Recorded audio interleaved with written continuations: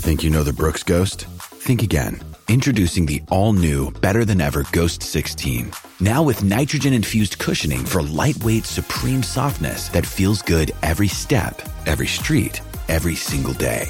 So go ahead, take your daily joyride in the all-new nitrogen-infused Ghost 16. It'll turn your everyday miles into everyday endorphins. Let's run there. Head to brooksrunning.com to learn more. Another day is here, and you're ready for it. What to wear? Check. Breakfast, lunch, and dinner? Check. Planning for what's next and how to save for it? That's where Bank of America can help. For your financial to-dos, Bank of America has experts ready to help get you closer to your goals. Get started at one of our local financial centers or 24/7 in our mobile banking app. Find a location near you at bankofamerica.com/talktous. What would you like the power to do?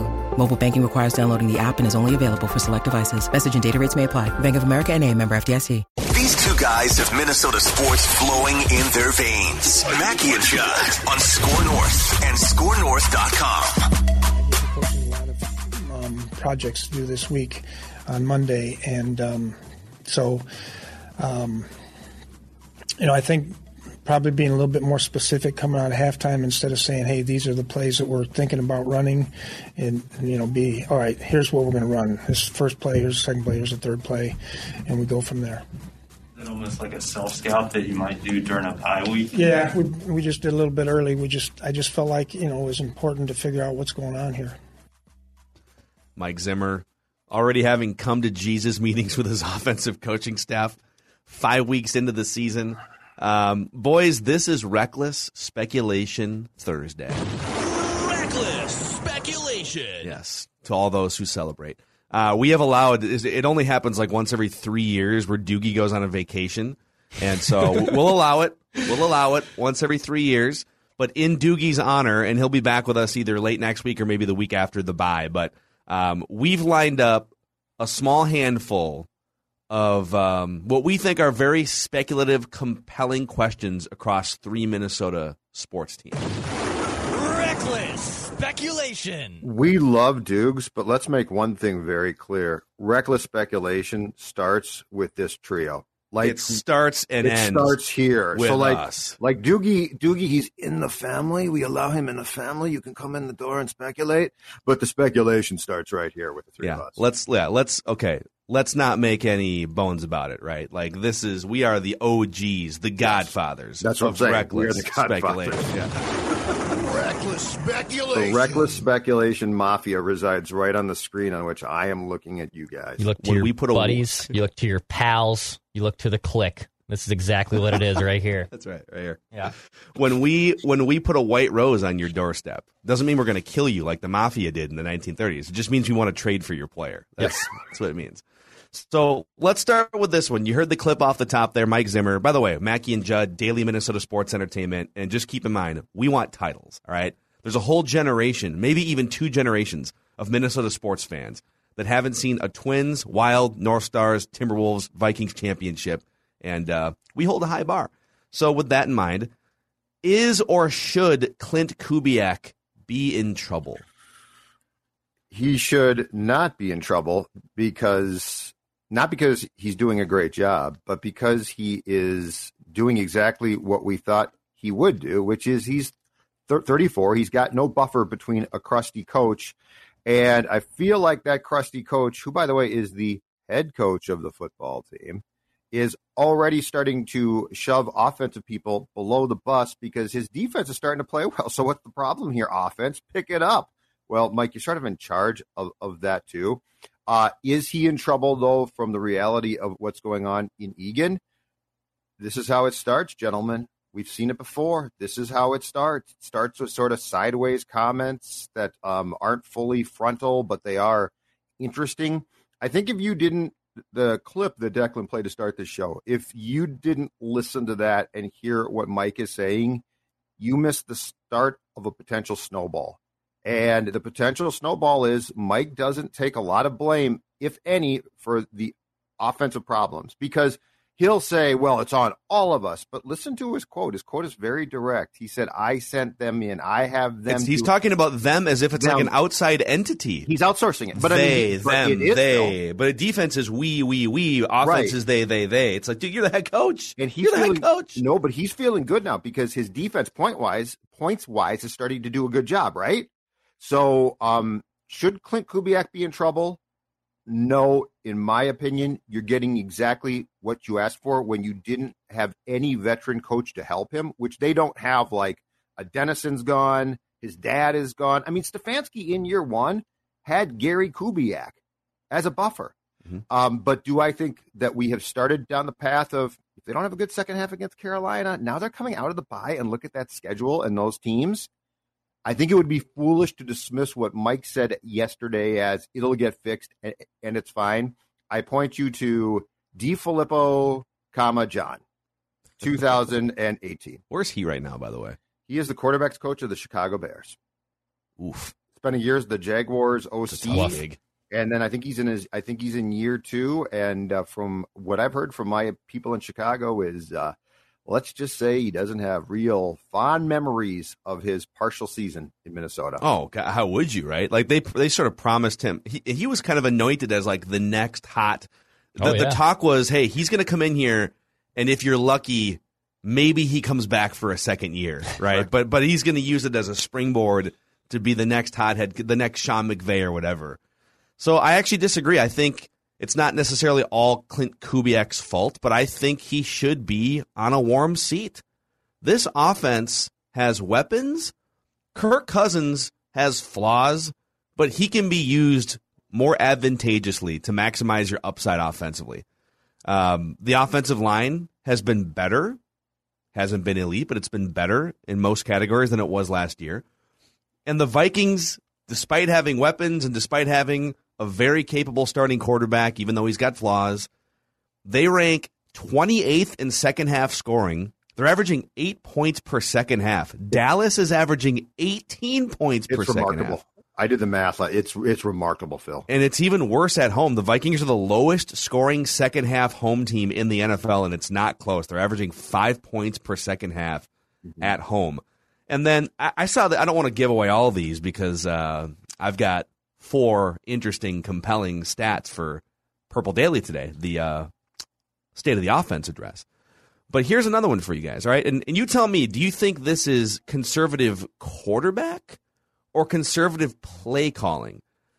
So the Vikings are 8th in pass attempts, which on the surface you'd be like, oh, what do you mean they're conservative? They're 8th in pass attempts. They're aggressive, right? They throw the ball all the time. But when you peel back the layers, this is going to get real wonky here. All right, I might have to fire this. All right. Get those nerds! Nerds! All right, so intended air yards per pass attempt, which is basically like how many yards did the ball travel in the air. And the reason why they use the word intended is because if you throw a ball 10 yards over, like let's say you're throwing to a receiver who's 10 yards down the field, and you airmail him and the ball travels 18 yards, like, well, you're intending to throw the ball 10 yards in the air, right? That's where the word intended comes from. Okay. So basically, how many yards in the air are you attempting to throw the ball per pass attempt versus like checkdowns or little screens or whatever? The Vikings rank 30th in the NFL, 6.6 average air yards per attempt. The Ravens are number 1 with Lamar Jackson. They're averaging almost 11 yards per air attempt. And so, again, whether it's they're just being more aggressive in the routes and the scheme, or whether it's Lamar Jackson is just actively choosing to throw the ball more aggressively down the field, the Vikings are one of the most conservative passing teams. Also, on second and long, they're one of the most run-heavy teams. So the minute, oh my God, we lost a yard on first down, the Vikings run the ball more often than any other team. So very conservative. Some of it might be Kirk, who doesn't want to take risks, but some of it's probably scheme and play calling. Yeah. They got to figure it out. Let me be very clear, though. If this doesn't work out, this is on one person, Mike Zimmer. That's my point. It's Kubiak is 34. You knew. We told you, again, this is just like last year. How often did we talk about that? And he called, I think, one great game. If I recall correctly, how they came back against Seattle was impressive. But at some point in time, this is on Mike. You appointed the son of a friend who has, I mean, Phil, you've gone through his background. He's basically wide receivers coach at Kansas, quality control guy. You gave him this job, and now you're like, well, we are self-scouting ourselves to make sure. If anybody deserves to be in trouble off of this, it is Mike. It is not Clint. Now, if they all get fired, I don't care. But my point is, we have to stop with this. Well, the coordinator's not doing his job. I mean, Mike Zimmer is talking about, loosely mentioned yesterday, and I did some checking, and this is unprecedented, loosely mentioned scripting the start of the second half.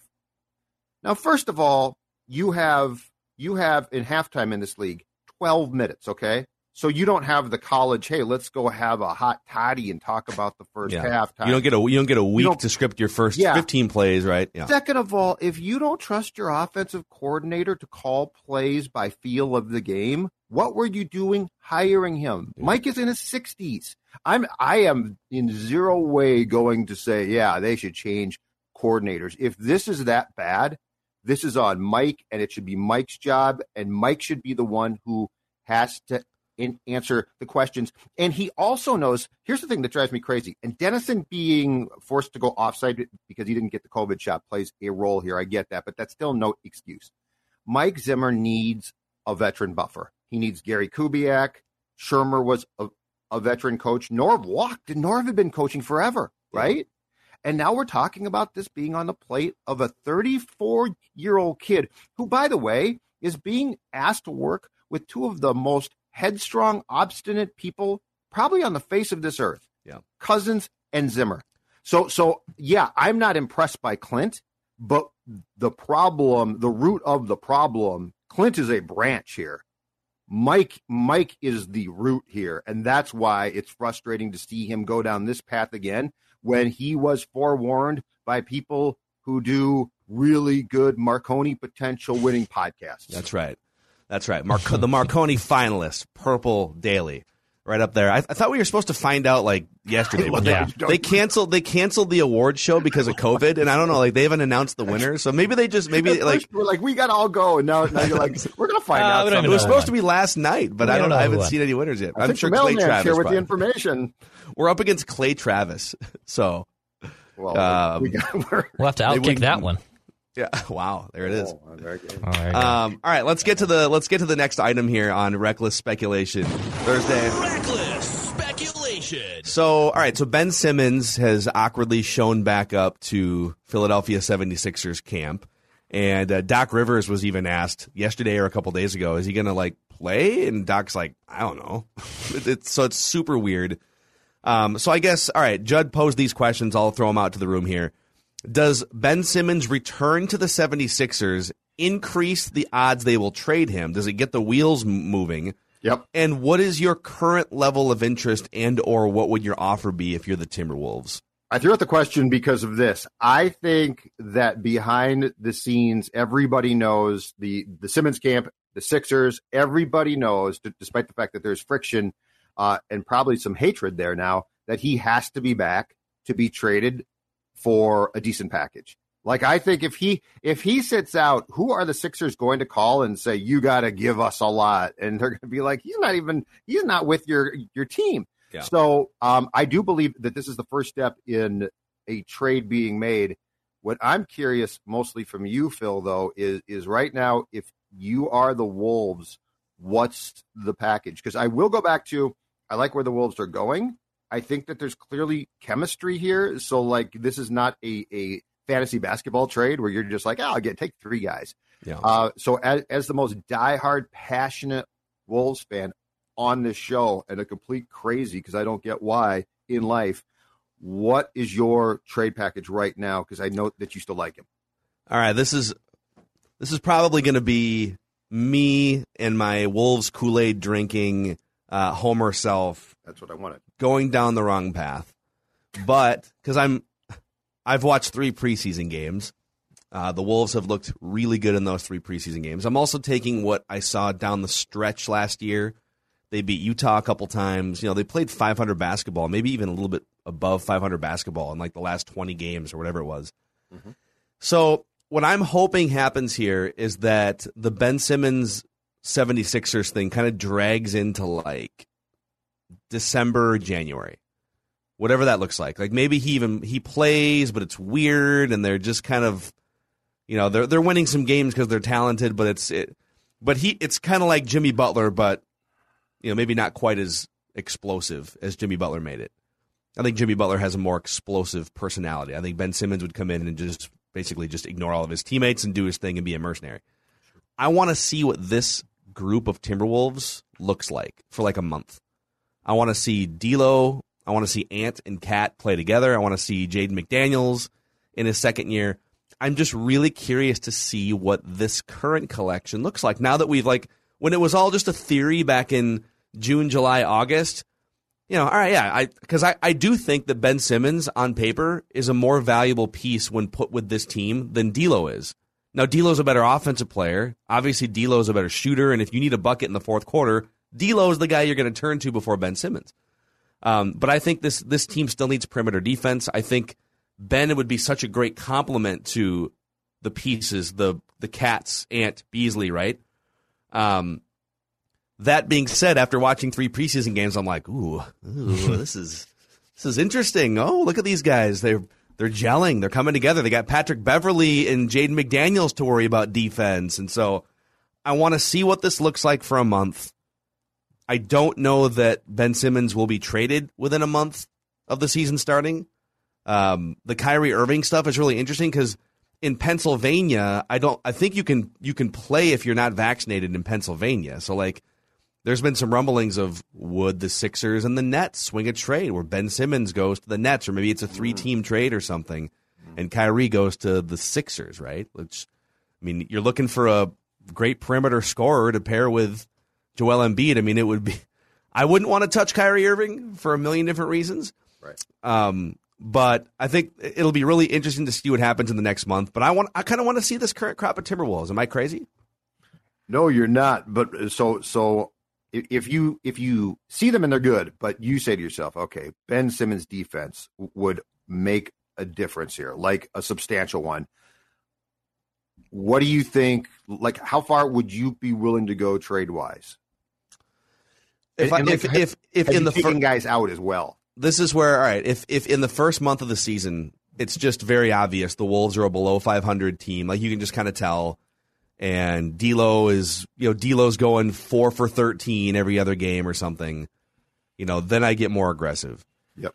But then I watch these preseason games and I see Jaden McDaniels popping threes from the corner, and I'm like, all right, even if you could get Ben Simmons without giving up D'Lo, do I want to give up Jaden McDaniels' rookie scale contract for the next 3 years? And it's like, and again, this is me just guzzling current roster Wolves Kool-Aid. That's why I asked. You're going to have to part with good players if you want to get Ben Simmons.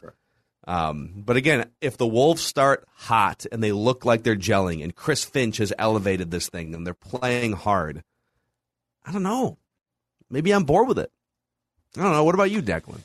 I think it doesn't hurt his trade value. I think even with everything going right for the Wolves, if it goes right, I don't see them being still a juggernaut in the West. I think they'll look competitive, and I think they'll look more gelled because finally everyone, hopefully knock on wood, is healthy and no one's getting injured, and finally get to see this core and nucleus together. But I do think Simmons probably gets moved in the next month. He obviously had to report those fines were going to keep adding up, but I don't see him being in Philadelphia by the start of the regular season. If he does, it'll be like a Jimmy Butler situation where he's probably moved within the first dozen games or so. It's going to be uncomfortable, and the Sixers are probably just going to have to accept they won't get the return that they're seeking for him. Yeah. It's just weird. All of this would have been better solved back in July or August, so that, all right, if the Wolves were going to make this trade, you're not uprooting something that was now molded throughout training camp, and now it's kind of weird because now they're all gelling and you can tell they love playing together, and it's like the chemistry was probably pretty good when they were working out in the off season, but once you get everyone in camp, it's like now you run the risk of upsetting something that looks like it's gelling. Well, yeah. So and is Ben a frustrated guy who has gone off the deep end because of what transpired against the Hawks in the playoffs? Is he the guy who can become a malcontent again? I don't know him, and that's the problem too. Because if he's going to come here, play defense, play hard, and be a good guy, that's a big difference from a guy who might struggle shooting again, and now he's frustrated again, and you start to go through that. So yeah, I would need to know or have a really good idea personality-wise, off the court-wise, what I'm getting. Yeah. And we don't know. Like we've never seen him in the NBA outside of that weird Philadelphia environment. It is weird that he hasn't taken more steps to shoot more. And then you watch him in some of these videos in the offseason. It's like he has a decent shot, and he's knocking down threes and TikTok videos. Like it's mental, man. So, but I'm aware of his flaws. Right. His strengths are being underplayed. Like people aren't talking enough about his strengths. People act like he can't score too, just because he can't shoot.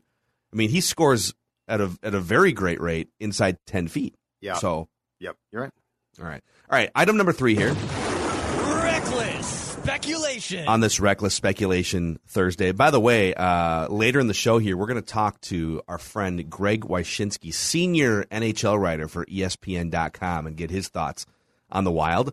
But this one is Wild speculation related here, and it's sponsored by the Wild, unbeknownst to them. We're giving away Wild tickets, Wild Preds, on October 24th, and all you have to do if you want a chance to win them is open the Score North app. It's free to download, register, and enter through listener rewards. We're going to pick a winner on October 21st. If you're a college student, college night discounts are back this season, and Wild tickets start at just $39. And there's a few games to choose from each month. So find out more at wild.com/themepacks and enter to win Wild Preds tickets on the Score North app. Dex, you go ahead and set this one up. But it sounds like there might be a goalie available here. Center, Dylan Strome. Oh, I'm sorry. Dylan Strome. I know a lot about hockey. The Hockey Whisperer. Ben Simmons. And Simmons. Don't distract him. Knowing the Wild goaltending issues, they could be always looking for a goalie. So let's also never rule that out with reckless speculation with the Wild. But Dylan Strome of the Chicago Blackhawks, who has been kind of on the block on and off for like the last year and a half with Chicago. A former 3rd overall pick. His brother is a prolific player for the Rangers. He comes from a bloodline of hockey players. But last night on opening night was a healthy scratch for the Chicago Blackhawks. And when he came to Chicago from Arizona, he spent 3 seasons in Arizona and then was traded to Chicago at the deadline in 2019 and actually played pretty damn well for Chicago in those 58 games. He had 51 points, looked like a nice another center behind Jonathan Toews. You thought, oh God, here comes Chicago, and they're going to have just another great center behind him. Well, ever since then, he's kind of hit a wall. He's been a little bit ineffective, kind of mostly been a power play guy, hasn't been as strong 5-on-5 after his first kind of impressive debut with Chicago, and now he's on the trade block. With Kirby Dach in Chicago emerging, and obviously Jonathan Toews being unmovable, they look at Strome and say basically, all right, we're open for business. We can move this guy. He is a center. He's a 3rd overall pick.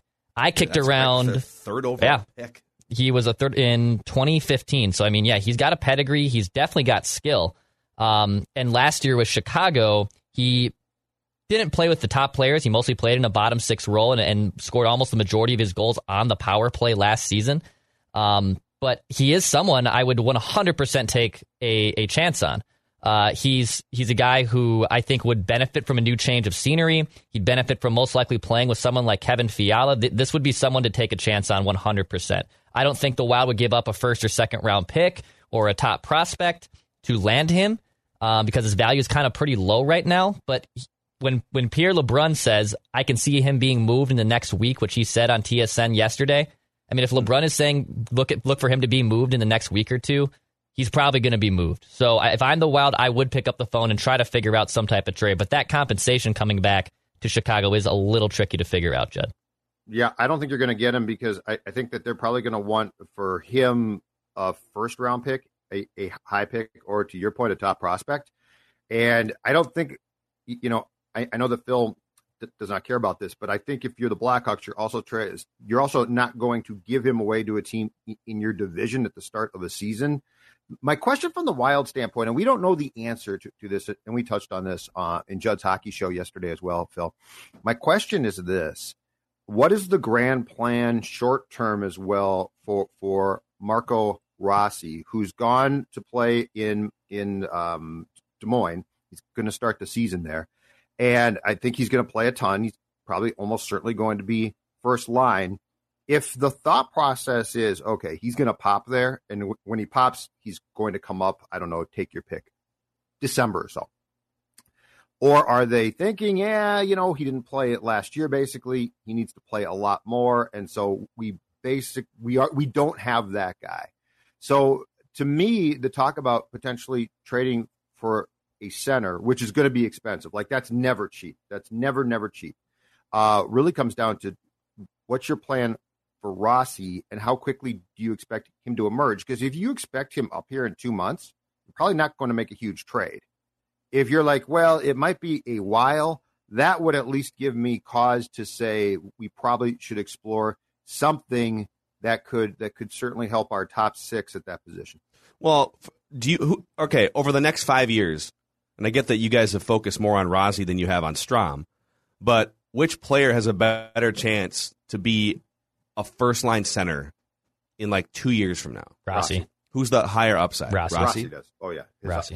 His upside is extremely high. We just don't know how. But at what point? At one point, if this dude was a 3rd overall pick, like at one point, didn't the entire league think the same thing about Dylan Strom's upside too? Probably. That's this is an interesting buy low candidate, and I just heard his name for the first time this morning. Well, then you're not listening because Declan Goff has been talking about this guy for like 3 years, including at one point being filleted by Wild Twitter when he got killed. Threw out the possibility, and he absolutely got ratioed like I've never seen before.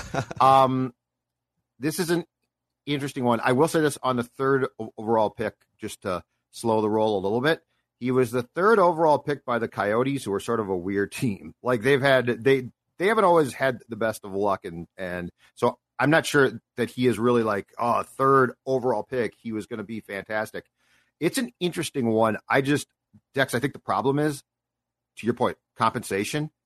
I don't think you could get him back for what Bill Guerin would be willing at this point to surrender. Right. And I mean, if I'm the Wild and I can get him for a 3rd or 4th round pick, I'm all in. Like I'm totally am. And I would do that in a heartbeat. But his value's in the tank. I don't think a team's going to give up a 1st round pick for him.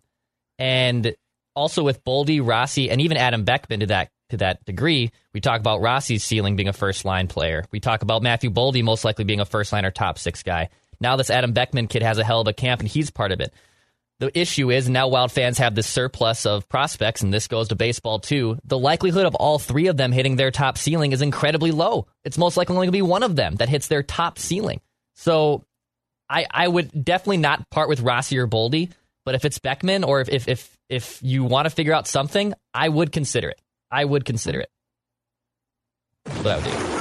Reckless speculation. So you guys, Judd's hockey show is in full effect here. Season starting. Monster preview. Yeah. That's all I'll say. So you guys can check that out multiple days a week on the Mackey and Judd podcast feed, or there's a separate feed that we have for Judd's hockey show. All right, we're gonna welcome our friend Greg Wyshynski into the show for a little bit of a national perspective on the Wild. So stick with us. This holiday, whether you're making a Baker's Simple Truth turkey for 40 or a Murray's Baked Brie for 2, Baker's has fast, fresh delivery and free pickup, so you can make holiday meals that bring you all together to create memories that last. Baker's, fresh for everyone. Free pickup on orders of $35 or more. Restrictions may apply. Get more ways to save at the Buy 5 or More Save $1 each sale. Just buy 5 or more participating items and save $1 each with card. Baker's, fresh for everyone. Listen, you guys know what this is all about, right? Right? What's it all about? Spurgey? Hard work and having fun. That. This is about winning. Yes. Oh, my God. Just inject that right into our veins here. Mackey and Judd, daily Minnesota sports entertainment. And he's a friend of the show. We've had him on a number of times over the years, and he is a senior NHL writer at ESPN, ESPN.com, and co-host of the Puck Soup podcast. Greg Wyshynski. Are you happy to have the ESPN NHL theme song back in our lives? Well, I mean, for some of us, it never left. Yeah. You just go to sleep. Some people put meditations and white noise on at night. You put that theme song on. No, I was really as you know, as an ESPN hockey writer, sometimes people can be a little cruel with regard to the placement of the sport on the network at times. And Gary Bettman even made a joke the other day about the idea of, he's like, well, I hope that ESPN puts as much energy into promoting our game as they put into ignoring our game for the last 15 years, which is a great line. And it's one he made when we actually met him in Chicago and he talked to the entire ESPN staff. But what I was going to say is that what I didn't anticipate was the moment we got the rights back, all of the people that had been, dogging me for being like, oh, you're an ESPN hockey writer, they don't care about hockey. All of a sudden, a switch flipped, and it was like, oh, my God, I remember the song. I remember Buchagras and ESPN2 and watching the Red Wings and Avalanche beat each other up. And God. it was this incredible groundswell of nostalgic joy that made me it made me so happy because it meant something that hockey was coming back to ESPN. And I hadn't really detected that in my 4 years with the company.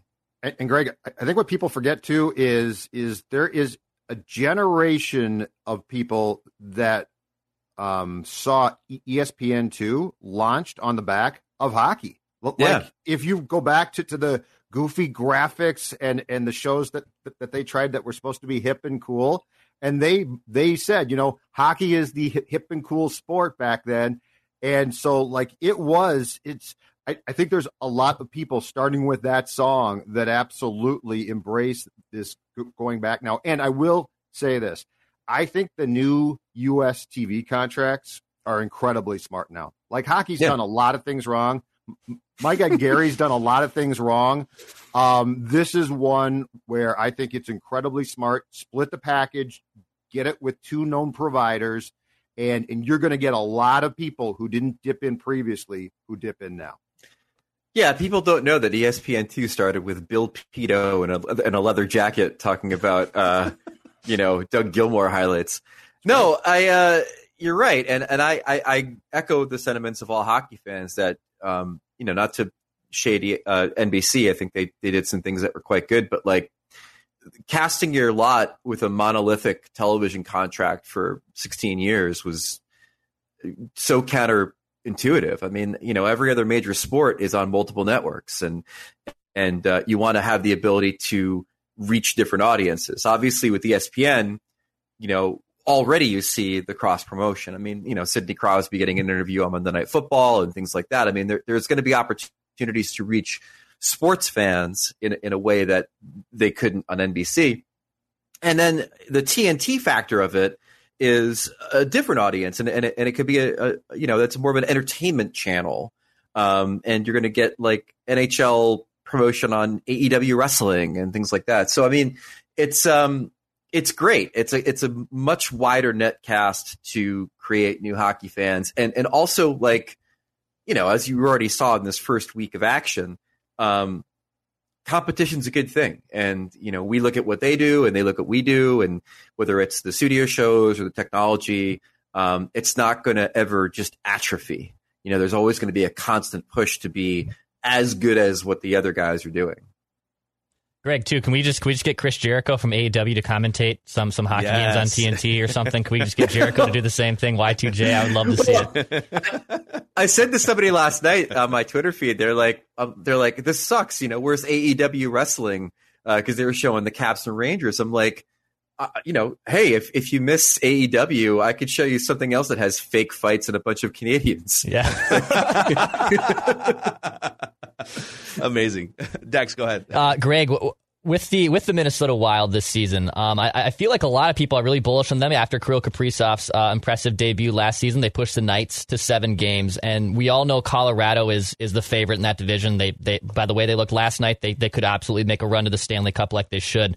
But when you look at the gauntlet in that division, and you had to make a decision who would be the second best team in the Central, do you look at Minnesota as a team that could probably finish second to Colorado in the division?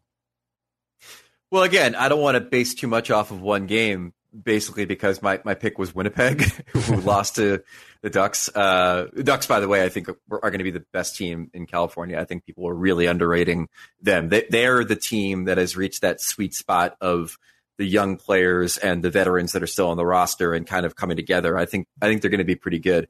I like Winnipeg as the second best team in that division only because they have two things that Minnesota does not.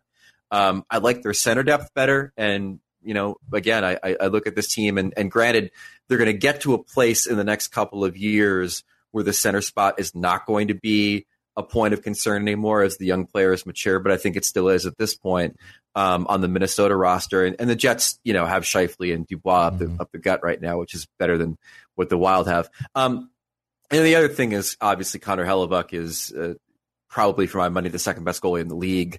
If there was a fatal flaw to the Wild last year, it was that their team defense from an analytics standpoint was really good, but their goaltending couldn't match that level. And if it does this season, I think it could be a really, really good run for them. But that disparity between what the rest of the team was doing defensively versus what the goaltending was allowing, I thought was a bit of a problem last year for Minnesota. Greg, there's been a lot of just really interesting and sort of cloaked talk about culture in the room, especially after Billy Guerin came in and said, all right, the Parise Suter era ends with 2 phone calls on the same day. It's been almost a decade of Parise Suter, and I don't think we would consider it necessarily a failed era because they were a fun, exciting team, but they never made it to the conference finals. There's always been a lot of chatter about Suter and Parise just not always being the most coachable guys. And Billy Guerin, Parise looks more cooked on the ice than Suter. Suter was literally, Guerin said, I don't want him in the room anymore, which is interesting. So when you saw that news, and now that you've had some time to digest it, as the Wild move into a new era, whatever that looks like, how did that land with you? Well, it landed with me that they must really want him the hell out of there if they're willing to kill their cap for 3 years to do it, right? That's the priority of making that culture change. And, it makes sense. These guys have been there for a really long time. They obviously predated Billy Guerin getting there. You're trying to transition the team to a younger core and a younger leadership group.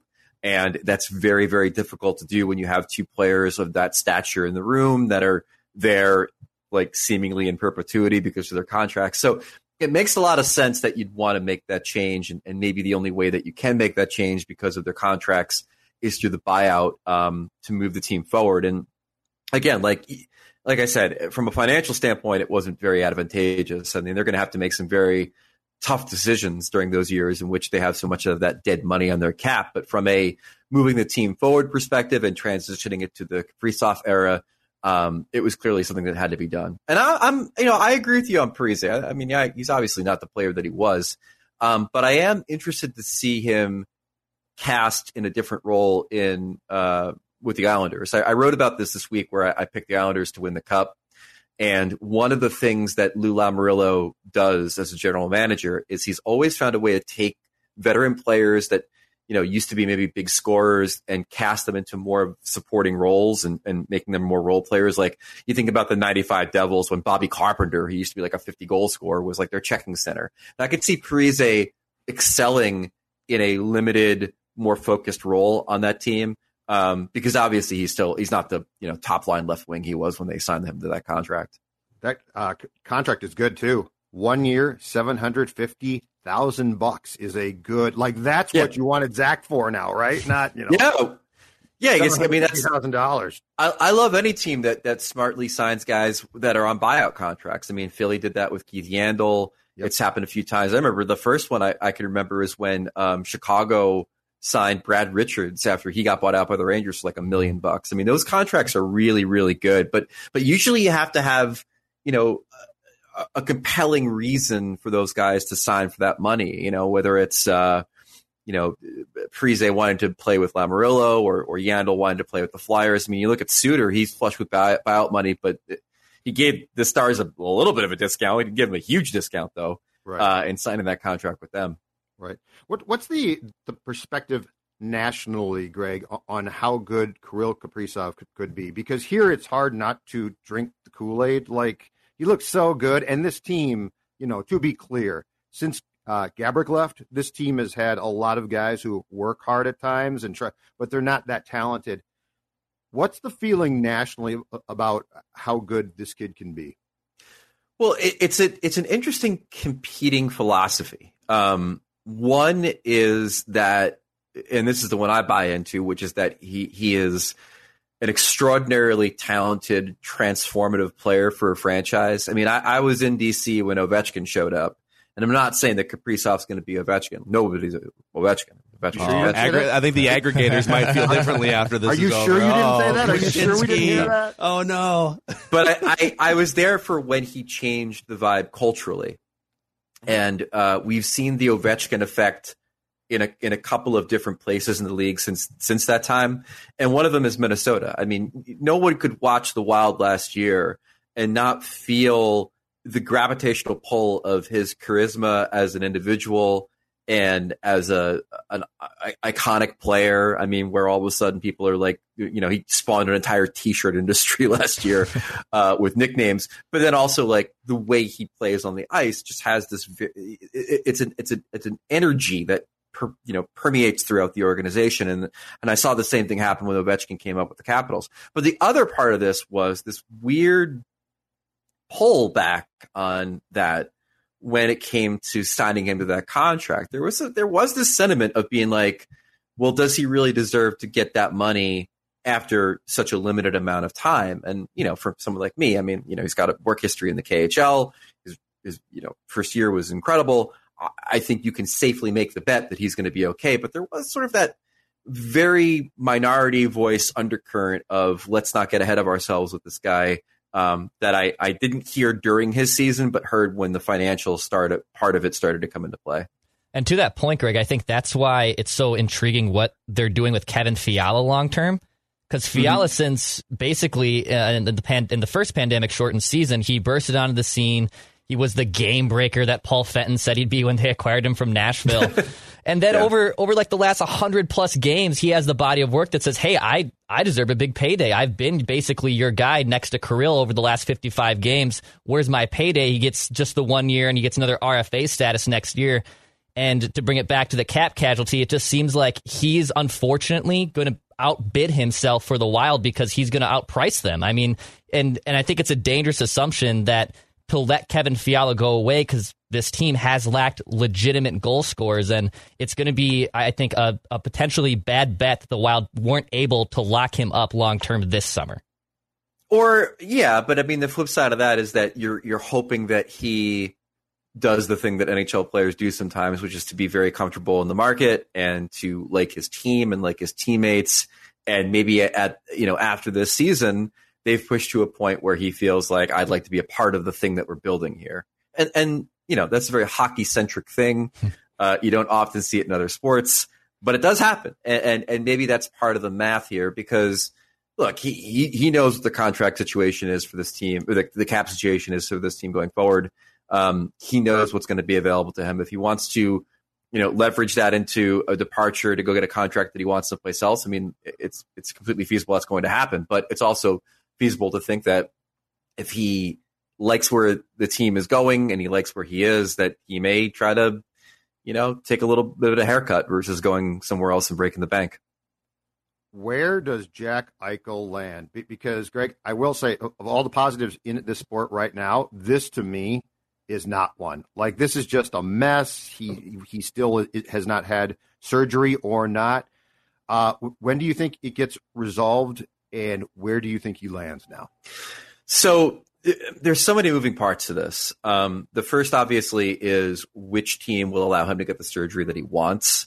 When Pat Brisson got involved to be his agent, I had a source joke to me that he had just hired the shadow commissioner to be his agent. So, wow.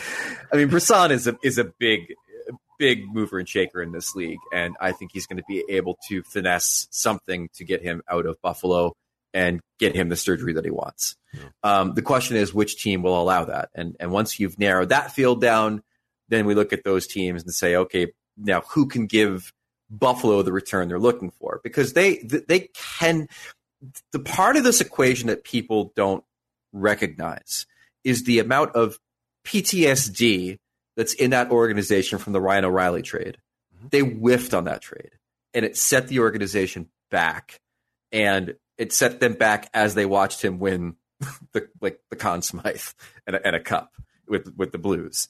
So they can't screw this up. This is the trade that's going to then launch the Sabres into the next incarnation of their team. And so when you get the market of who's going to allow him to get the surgery, then you get the market within that market of who has the assets to actually make this deal that the Sabres want to make. It's a really fascinating process. Of the teams that have been sniffing around, I'm not convinced the Rangers are out of it, even though they signed Zibanejad to that contract. But it would take them moving a Jacob Trouba or somebody off their cap to make it happen, because they're going to have to pay Adam Fox and Capo Caco and Alexis Lafreniere at some point too.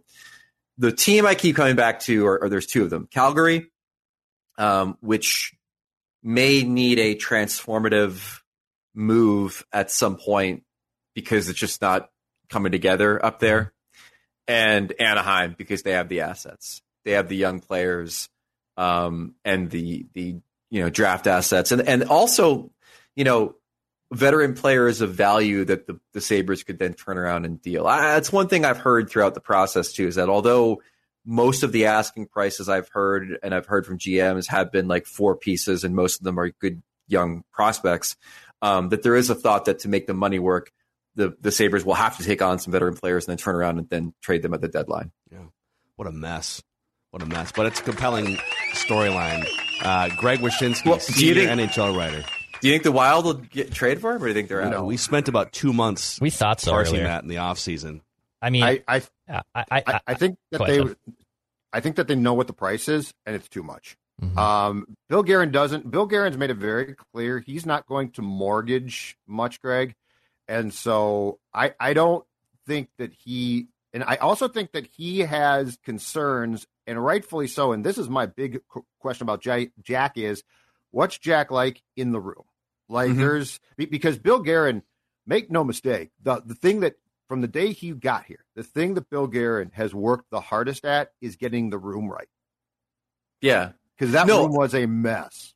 That's a really good point. I mean, I'll say that, visions of Eichel, Rossi, and, Eric's neck kind of like up the gut for the next, 6 years is pretty great. That's the reason why I don't ever consider teams that aren't like moving up the rankings to contender status for Eichel. Because I don't see the value in him going from a place where he was miserable not winning to a place where he's just going to be miserable not winning again. One team we didn't talk about, though, vis-a-vis Eichel, is the Bruins, which feel like are kind of like lingering in the background. Let's say, like if it's they lost Krejci, they're going to have to pay McAvoy. But if for some reason Patrice Bergeron decides this is his last season, you could easily see that happening, and he would obviously be the happiest boy in the world if he played in Boston. I love Greg jumping in on a reckless speculation Thursday here too. Reckless speculation. It's great there. Well, what's the point of it all if we can't do that? Exactly. Right? What's the point of life if you can't recklessly speculate? This is a man, boys, who on his show a couple nights ago invoked the name of former Nords goaltender Ron Tugnutt. Man, when you're talking to Ron Tugnutt, you got me. That's my wheelhouse. That's as hockey as it gets. Ron Tugnutt. Bobby Carpenter. Me and Ardo Cal we have a show called The Drop that's going to be on sort of infrequently for the next few months. But then once college football's over, we're going to do it weekly, kind of leading into the games. And it's a chance for us to do weird things. And one of the weird things we did was we, as rights holders, now have access to every highlight in the history of the National Hockey League at our demand. And so I requested from the NHL Highlight Nexus to show me the 61st save that Ron Tugnutt made in his 70th save performance against the Boston Bruins in 1991. And lo and behold, they had the clip. Wow. So that's the power. Wait, did you just pick? Did you randomly pick the 61st save, or was it like a special save of some? I wanted to challenge the highlight nexus. Yeah. I mean, this is a war game style Whopper supercomputer that we now have at our disposal, and I don't see the need to not. I mean, like Arda picked like Brett Hull's skate in the crease, like great. Very easy. Yeah, like anyone can find that. Show me John Van Beesbrook, 7 minutes into the third overtime, 1995 playoffs. North Stars next time.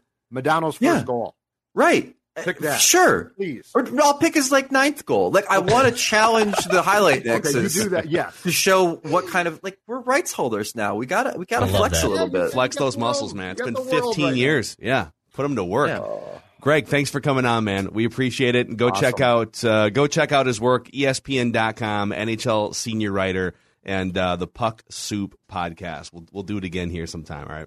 Anytime. Thanks for having me. Take care. All right, Greg Wyshynski, his appearance on the Mackey and Judd Show brought to you by Federated Mutual Insurance Company. They're all about risk management, all about helping protect your bottom line, your employees, and they have all sorts of great resources available.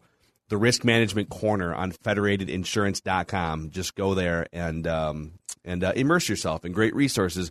And remember, at Federated, it's our business to protect yours. Before we get to Old Tweets Exposed, first of all, that was great. Yeah. I mean, I was starting to tell you guys this, I feel like, off mic, or maybe it was earlier in the show. I don't know. It all blends together. But, like, as a very casual hockey fan, I have watched more hockey in the last 48 hours with it being on ESPN and TNT because I like their production. I like their pre and intermission.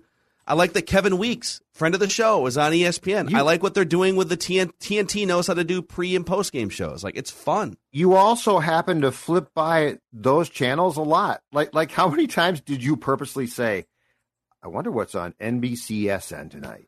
Yeah. Like, I mean, does NBCSN, did they pull the plug on that finally? They are pulling the plug. Yeah, I'm not sure it's gone yet. yet. Officially, but yes, they are. And as a YouTube TV guy, ESPN and ESPN2 and TNT are among like the first 15 or 20 channels on the scroll down. Yep. And maybe NBC Sports Network was too. I can't remember, but it was such an afterthought. Yeah, it was such an afterthought. Hey, last thing. Speaking of old goaltenders, just want to show you guys this card. We got it. Joe Malash, wow, California Golden Seals, former North Star Seals. The California Golden Seals, who became Cleveland, who merged with the North Stars, and that's when Joe Malash, my favorite goalie of all time, joined the North Stars. You know what we should do? So a lot of cards here. I've got a Super Nintendo in here somewhere. Mm-hmm. I don't know where it is.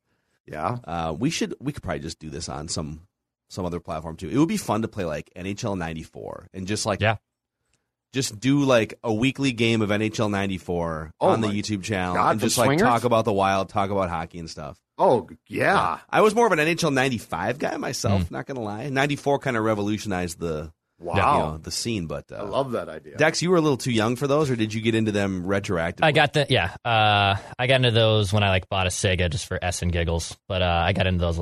My era is like NHL 01, NHL Hits, ESPN NHL 2K5, like that was my wheelhouse, which was great. See, I would do NHL 95 for Super Nintendo, and I would because the North Stars were gone. It was like a weird time where I grew up. I wasn't really a North Stars fan because I was born in the 80s and they were gone by 93. So I was temporarily a Red Wings fan in the 90s. They're good, yeah. Because like there wasn't a Minnesota team, right? Yep. And so I would be the Red Wings, and then I would just swing as many trades as possible. Like I would trade for all the best mid-90s players. You know, like Jaromir Jagr would be on my team as a Red Wing guy. So no salary cap. Jaromir Jagr, who I saw a clip of him. They were showing the like when ESPN debuted NHL in like the early 90s. Was it like 93 or something when they initially started running like on ESPN2? Yes. Yeah. And they showed 93. I think they launched. Okay, so they showed Jaromir Jagr in a game in 1993 with that sweet large mullet. It's like that guy just retired like 3 years ago. Yeah, he's still playing. He's still playing in the KHL in Russia. Mm-hmm. The Czech League. The Czech League, but he's still playing. He's like in his 50s. Is he 50? Dude's like my age. Yeah. He's unreal. It's incredible. Good for him. Guy. All right. Also on Thursdays, Declan goes into the archives.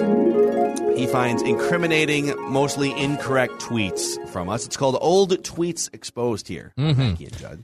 A Timberwolves edition of Old Tweets Exposed, because we were talking on Tuesday, the random season recall of 2014-2015 Wolves, and it got me thinking, even though he wasn't on that roster, the name certain Timberwolves players brought up. So I did a little archiving, and Phil Mackey and myself, plus Stella. Hi, Stella. Stella's joining the show. Stella's joining the show for Old Tweets Exposed. Stella, who's hi, everybody. Girl, Stella. She decided she wanted Stella. Got to get Stella some Kraken swag. I love it. She'd a little love bandana. a little Kraken jersey. Yeah, a little bandana. I like that. She'd love that. Big hockey fan. Phil and I are tied together, so we'll start with Phil. November 30th. Oh, excuse me, as I try to share my screen first. November 30th, 2012 for Phil Mackey. Oh, my God. I hate the Barrera-Ridnour backcourt. That's a fine take. Just a disaster. Absolutely. I feel like Shved should be playing like 30 minutes per game. Womp, Okay, womp. let me. Are you going to do this? Yeah. 9 years? So first of all, we all agree that the first part of this take was correct. Right? JJ Barea, Luke Ridnour, just an absolute abomination of a backcourt. No defense being played. I think Ridnour was about 6 feet tall, and Barea was about 5'6". Yeah. So it's one of the smallest backcourts you can find, and they were both sort of average offensively. So I was desperate. We were all desperate. What's the next thing? Who's the next guy that can just slide in here? And Alexei Shved looked good, and I think he looked good in like the European games or something. So, oh my gosh, Is that your explanation? If I could rephrase this, it would be: can we just try something else besides Barea and Ridnour? Right? And Alexei Shved was the next guy up. Oh, Stella's tired. Stella's like, yeah, move on. Yeah, move on. Move on. Show my tweets. Well, Phil wasn't alone because I was also drinking the Alexei Shved Kool-Aid just 2 months prior, September 27th, 2012. Oh, you're Dude, self-reporting? Alexei Shved. I like the theme. Is legit. Alexei Shved is legit. So legit. So he tore it up in the Olympics this year. That was in 2012 with Russia. He was awesome with Russia. I believe in Russia. It's probably relative. And then this must have been preseason, or maybe it's 2:50 p.m. So maybe I was watching some YouTube highlights between classes at St. Cloud State of Alexei Shved and was just all in. Not this sure. This definitely would have been before the exhibition games started. Right. They would have been in camp. So maybe, yeah, you were probably watching Alexei Shved YouTube videos. 250 in college, you were probably drinking that day. That's also completely on. Before we get to Judd's, who's worse? I want. So my tweet is I want Alexei Shved to play 30 minutes a game, and Dex is just saying, dude, he's legit. That's probably me. It's kind of a tie. Mine's more declarative. I think they're tied. I think they're tied because it's both completely desperate hope. Like it's this, oh my God, maybe there's somebody here who could help us. Yeah. All right. Well, Judley, you don't have Alexei Shved take, but you do have a take just from last December when preseason games are starting on a certain NBA player on the Timberwolves. Okay. All right. Talking point one, though, Jarrett Culver. Okay. Jarrett Culver was in his first year with the Wolves a disaster from the free throw line. He was absolutely atrocious. 18 points last night, 5 of 12 from the field. And most importantly, probably for him, 6 for 6 from the line. I'm not going to sit here and say that I think that Jarrett Culver is going to be a savior, because I don't. But I do think with what he can bring potentially defensively, which, by the way, this team is going to need badly, I don't know consistently where the defense is going to come from, and I don't think they're good enough to outscore teams. So I do think that the Okogis and Culvers are going to have to play. Yeah. Like they're going to have to play them. But I think with what we've seen from Culver, the new shot, he looks stronger. Yeah. That this is going to go from being what appeared to be an incredibly questionable draft pick, not because of desire, but just because of talent, to what could be. That could be a really solid he's pick. Gone. Judd is gone. Judd has left. I mean, that was a dissertation on why Jarrett Culver is turning. Did you see how big my beard was by that point? Yeah, I'm let's talk about my beard and not the take. Yeah, I win. I think you do. I mean, it's tough because you explored more space with your take, and thankfully Declan and I were limited to. It's still awful. So certain characters. It's worse actually. So I remember that game. I remember that Jarrett Culver game. Congratulations. And I remember Declan and I were both excited, but of course Declan didn't get himself on that. He got me, and he's right. Yeah. I said it. I was. Wow, that's embarrassing. Also, congratulations to Judd. He got a good point from Greg Wyshynski there on one of your questions. And the good question, good point standings now. I have 30. Judd has 27, and Declan has 1. But we also don't have many guests on the show, so I think we should just get more guests on just to try and get more good question, good point. Let's get Gooped on. I don't know. I did put in a request with my people in the Wolves organization. We can get Billy Guerin back on at some point. We might at some point be getting Alex Rodriguez on the show. What? I don't want to tease it too much, but we're at some point. Really? It sounds like we're going to get Alex Rodriguez on the show. Can I give him some of my thoughts on his commentary work? I think he should do the studio for Fox. I think the stuff in the booth, Sunday Night Baseball, it might be time to move on from that. I think he's better at the studio stuff. He's way better at the studio stuff because it's fun, because it's funny. Yeah. He and Poppy are good. Yeah. Well, that's a wrap on just a very, I guess, Mark Laurie information full edition of Reckless Speculation Thursday. Mark Laurie. Let's get Mark Laurie on. Are you going to move the Timberwolves to the new city that you're building? I want to hear about the city. I might relocate. Me too. I'm curious. I might go. Yeah. Thanks for hanging out with us here, Mackie and Judd. Tomorrow we'll take your feedback Friday. So send us your messages through the Score North app, and maybe they'll make the show tomorrow. See you guys. Hi, this is Chris Howard, host of Plugged In with Chris Howard.